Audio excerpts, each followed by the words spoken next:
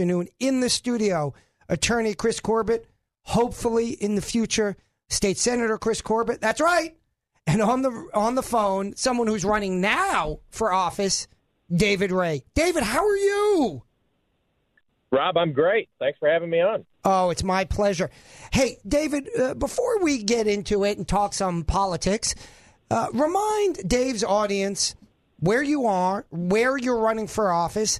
Of course, my favorite spot in your district is the shooting range in Mayflower. That's a fantastic facility, state facility. But, of course, your district is broader than just that shooting range. And so tell us where you're running, and how the race is going, and also your background. Of course, most people know that you are the chief of staff for Lieutenant Governor Tim Griffin, hopefully soon to be future governor. But tell us what you do, what you have done, and where you're running for office. Yeah, thanks, Rob. And I'm a big fan of the gun range, too. I go there pretty often myself. So I'm running for Arkansas House District 40. District 40 has been represented for the last 8 years by Doug House, who's also a Republican. Representative House is retiring, and so I'm running for that open seat. There's no Democrat that filed, but I do have a Republican primary. And so since there's not a Democrat running, there's only an independent candidate running in the general election. Whoever wins the Republican primary in District 40 is more than likely going to be the next state representative. And District 40 covers a lot of territory. It's in terms of land area, it's about half Pulaski County, half Faulkner County. In the Pulaski County portion, it's the northern part of the county.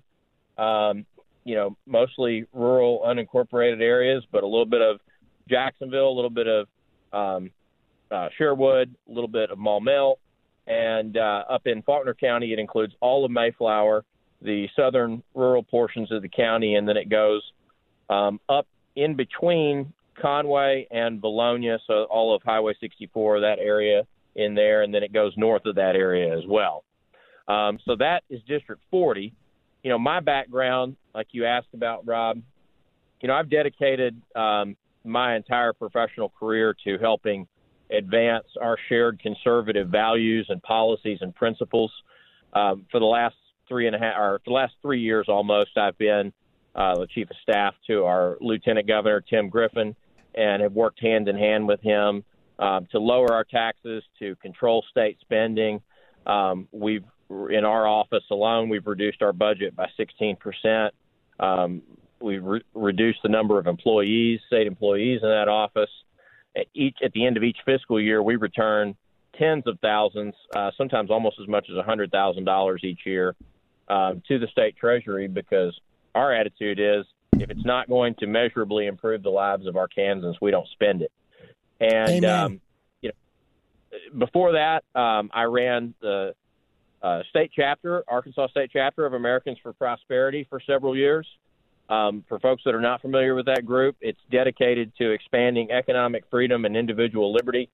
We were very successful in terms of fighting against tax increases, whether they were sales tax increases or property tax increases, both at the state and local level.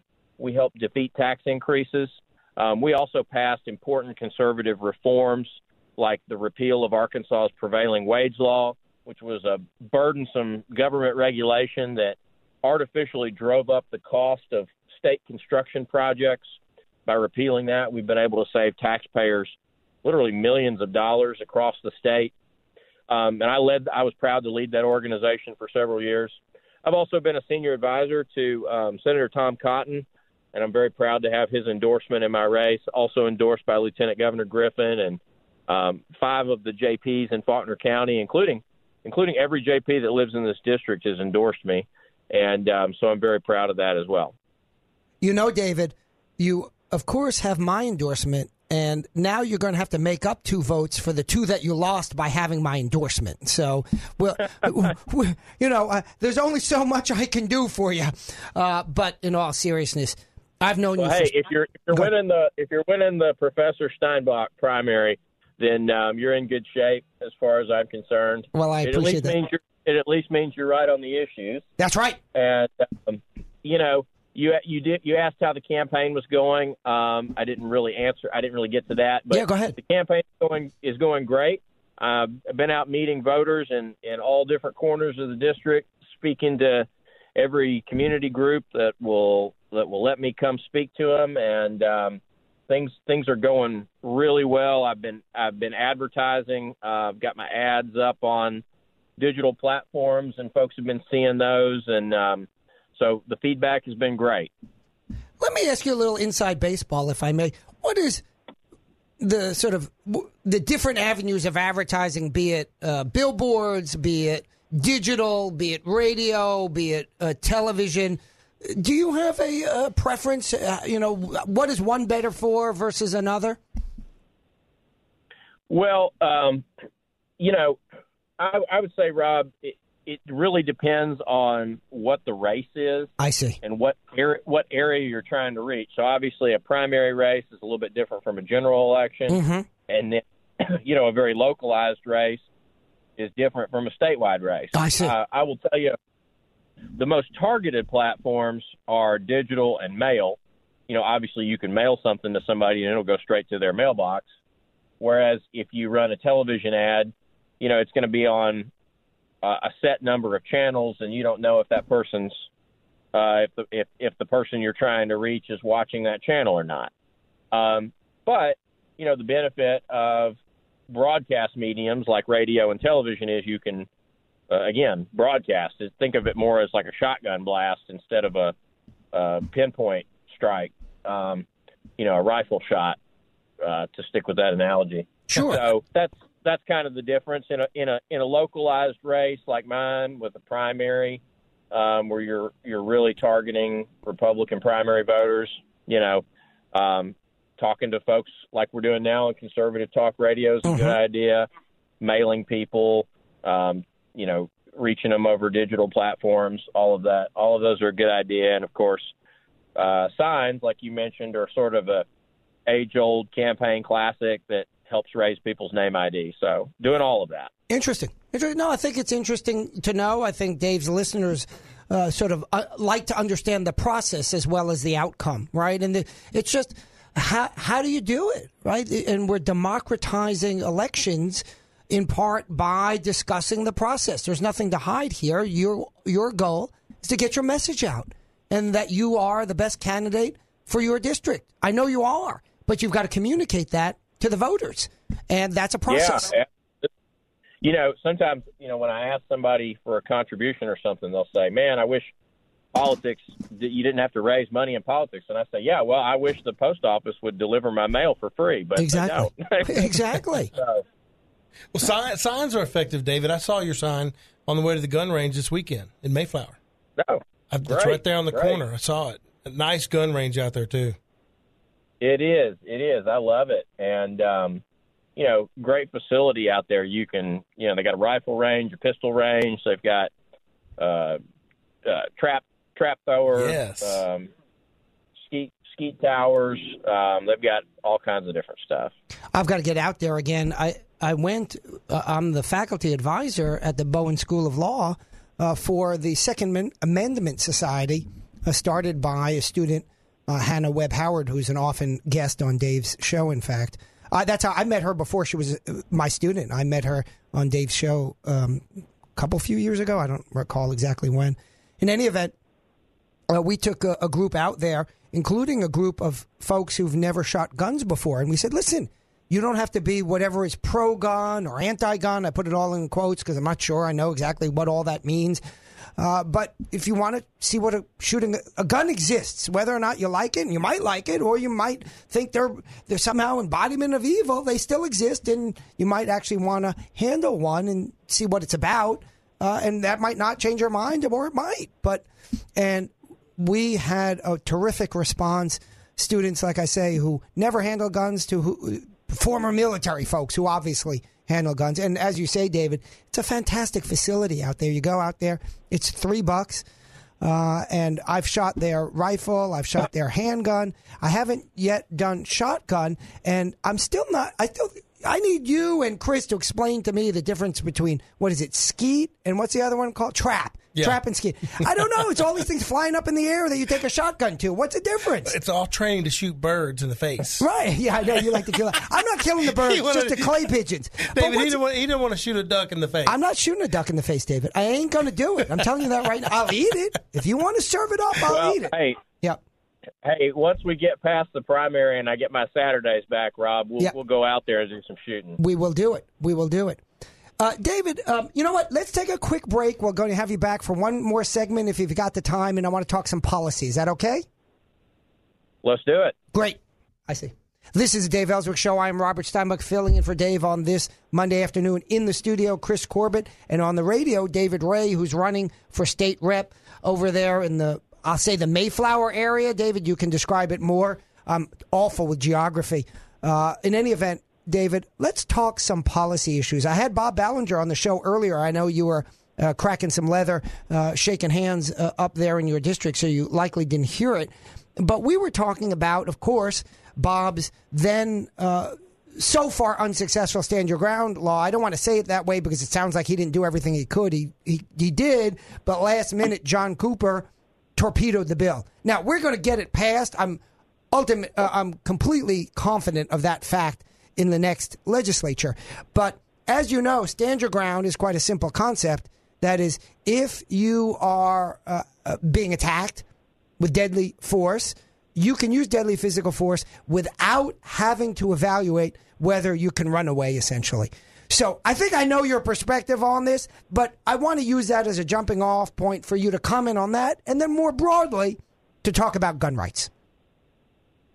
Yeah, absolutely. I'm strongly supportive of Arkansas passing a stand your ground law. And look, I'll make this broader point. That law failing in the last legislative session, as well as it taking multiple tries to pass a anti-sanctuary city law, as well as the numerous tax increases that went through in the last session, really pushed me over the edge and motivated me to jump in and offer myself up as a candidate for the state legislature because, you know, with 76 out of 100 Republicans in the state house, I feel like, you know, we're doing some good things and we're moving in the right direction in a lot of areas. But it's like we're moving in the right direction, you know, at like a 15 or 20 mile an hour pace. And we really need to be moving much more in a bold direction, especially because so many other states are enacting, you know, strong conservative policies, and we're getting left in the dust in a lot of respects, especially as it relates to taxes and regulatory reform, spending restraint, and things like that. To go back to the Second Amendment, you know, look, I'm a strong supporter of our Second Amendment rights. I'm a life member of the NRA. I'm a member of Gun Owners of America. I do support a stand your ground law. I do support constitutional carry. I think that, you know, I have grave concerns over the so-called red flag laws that so many people are pushing. I think there's very serious constitutional concerns, not just with Second Amendment, but with Fourth Amendment and Fifth Amendment rights as well. And so, you know, our founders were very wise to put a Second Amendment in our Bill of Rights. It is the amendment that protects all of our other rights. And so, you know, I will be a solid pro-Second Amendment vote if I'm elected to the legislature. Well, that's not that I had any doubt, but it's still wonderful to hear that notion repeated as many times as we can. You highlight an important fact, and that is 76 Republicans in the House, is it? And yet the vote doesn't reflect that. And I like your analogy. We're moving at 15 miles an hour. So we're moving forward. It's better than backwards. But with such an overwhelmingly Republican, but unfortunately not necessarily overwhelmingly conservative legislature, we need some more true conservatives in there. I thought, Bob, yeah, and I'll give you just one example of that, Rob. You know, in this legislative session, this past legislative session, there was a great thing happened we cut income taxes by $100 million, which is a great thing to do. I mean, income taxes disincentivize labor and work and productivity, all things that we want more of. Our neighbors to the west and the east in Texas and Tennessee have zero income tax. So we need to work towards that goal, and reducing income taxes by $100 million was a great step. But then we go in and we increase taxes for all manner of other things, whether it's, gasoline, cell phones, tobacco, all kinds of stuff. And a lot of times I feel like it's one step forward, two steps back in some regard. And so, I just want to be a voice and a leader for limited government policies, to use my experience and background to help move the ball forward and win conservative victories for limited government. David, I couldn't agree with you more. And if I didn't, I would tell you. I saw recently when Dan Sullivan was in here, Dan is running for state senate, of course, in a primary challenge, as is the case in many jurisdictions like yours that you mentioned earlier. And I'm hopeful and fairly confident that Dan will win, but we got to keep working towards that goal. But I mentioned that because Dan showed me an article where the state government gave essentially $3 million to an opera house up there in northwest Arkansas out of the so-called Rainy Day Fund, which, of course, is just a rename of the GIF, whatever that stood for, graft, I think. But in any event, and here's the thing, David, you guys in the lieutenant governor's office had a leftover and you returned that money. I don't know what a rainy day fund is, frankly, because it strikes me if the government has too much money, they should give the money back to the owners of the money. They should give it back to the people. And so I don't like when government, A, collects too much money in taxes, and then B, hoards it in some make-believe fund rather than returning it to the people. And I equally or relate. Go ahead. You comment on that. If you want. I'll give you a couple of thoughts on that, Rob. Yeah. The state should have a rainy day fund or an emergency fund, whatever you want to call it. Right. Just like your household would. It would have a money set aside for an emergency. And having that is good. It's good for our state's bond rating. It's good if we have a recession, economic downturn, to have a buffer there, just a little something between, the revenue that's coming in and the asphalt on the road if bad things happen. That being said, just like you wouldn't raid your household's emergency fund to go buy, a case of beer on Friday night, the state shouldn't raid our emergency fund for things that are not true emergencies. So I feel pretty strongly about that. The second thing I'll say on that is we really ought to – the state of Indiana, Lieutenant Governor Griffin and I recently made a trip to Indiana, and we met with former Indiana Governor Mitch Daniels, who's now the president of Purdue University. And for folks who are not familiar with him, you ought to look into him because he was an extremely successful governor. He's been president of Purdue University for, I think, 9 years now, and they haven't increased tuition a single year he's been there, which is remarkable because they just continually find efficiencies and savings. But one of the things that he told us about was that when he was governor, Indiana passed what they called an automatic taxpayer refund, where if revenues come in over a set amount, that money just automatically generates a refund back to taxpayers. And I think that's something we ought to take a look at and study in Arkansas and see if we can make that work here. Because, look, ultimately, the money belongs to the people. And if to the hardworking taxpayers who earned it. And if the state is taking in far and above what it needs to operate, we need to look at turning that back to the taxpayers because clearly taxes are too high if that's the case. Amen, brother. And, I do appreciate that correction of me. That is, you're right. We should have some money in some sort of fund. And my dispute is, as you aptly point out, to be clear, is not that we keep some money in some fund, be it rainy day or I like your terminology better, emergency, because when you term it correctly, then it makes it harder to abuse it.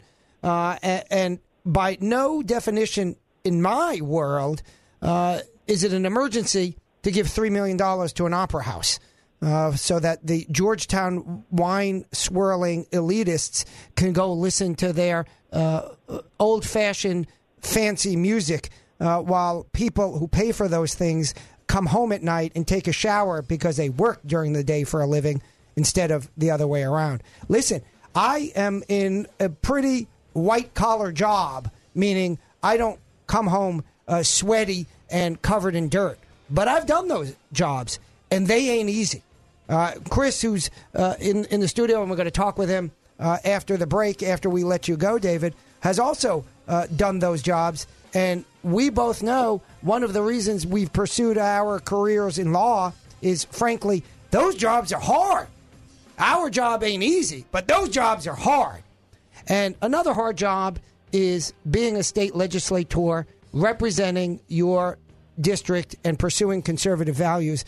But we know, David, that you are going to be a success at it because, A, you're committed, B, you're intelligent, and C, you have the energy to get it done. And that's one of the keys here. We need people who aren't asleep. We need people who aren't sort of born with a silver spoon in their mouth, retired at 50. We need active, energetic, intelligent candidates. You are one of them. You're going to be in the legislature in the next session. We wish you good luck and Godspeed in that effort. Thank you, David. Hey, Rob, thank you so much. And if folks want to follow my campaign, check me out on Facebook at Ray for Arkansas. That's RAYFOR Arkansas. And then my website is just simply rayforarkansas.com, all spelled out, no numbers. We're going to do it, David. Thank you.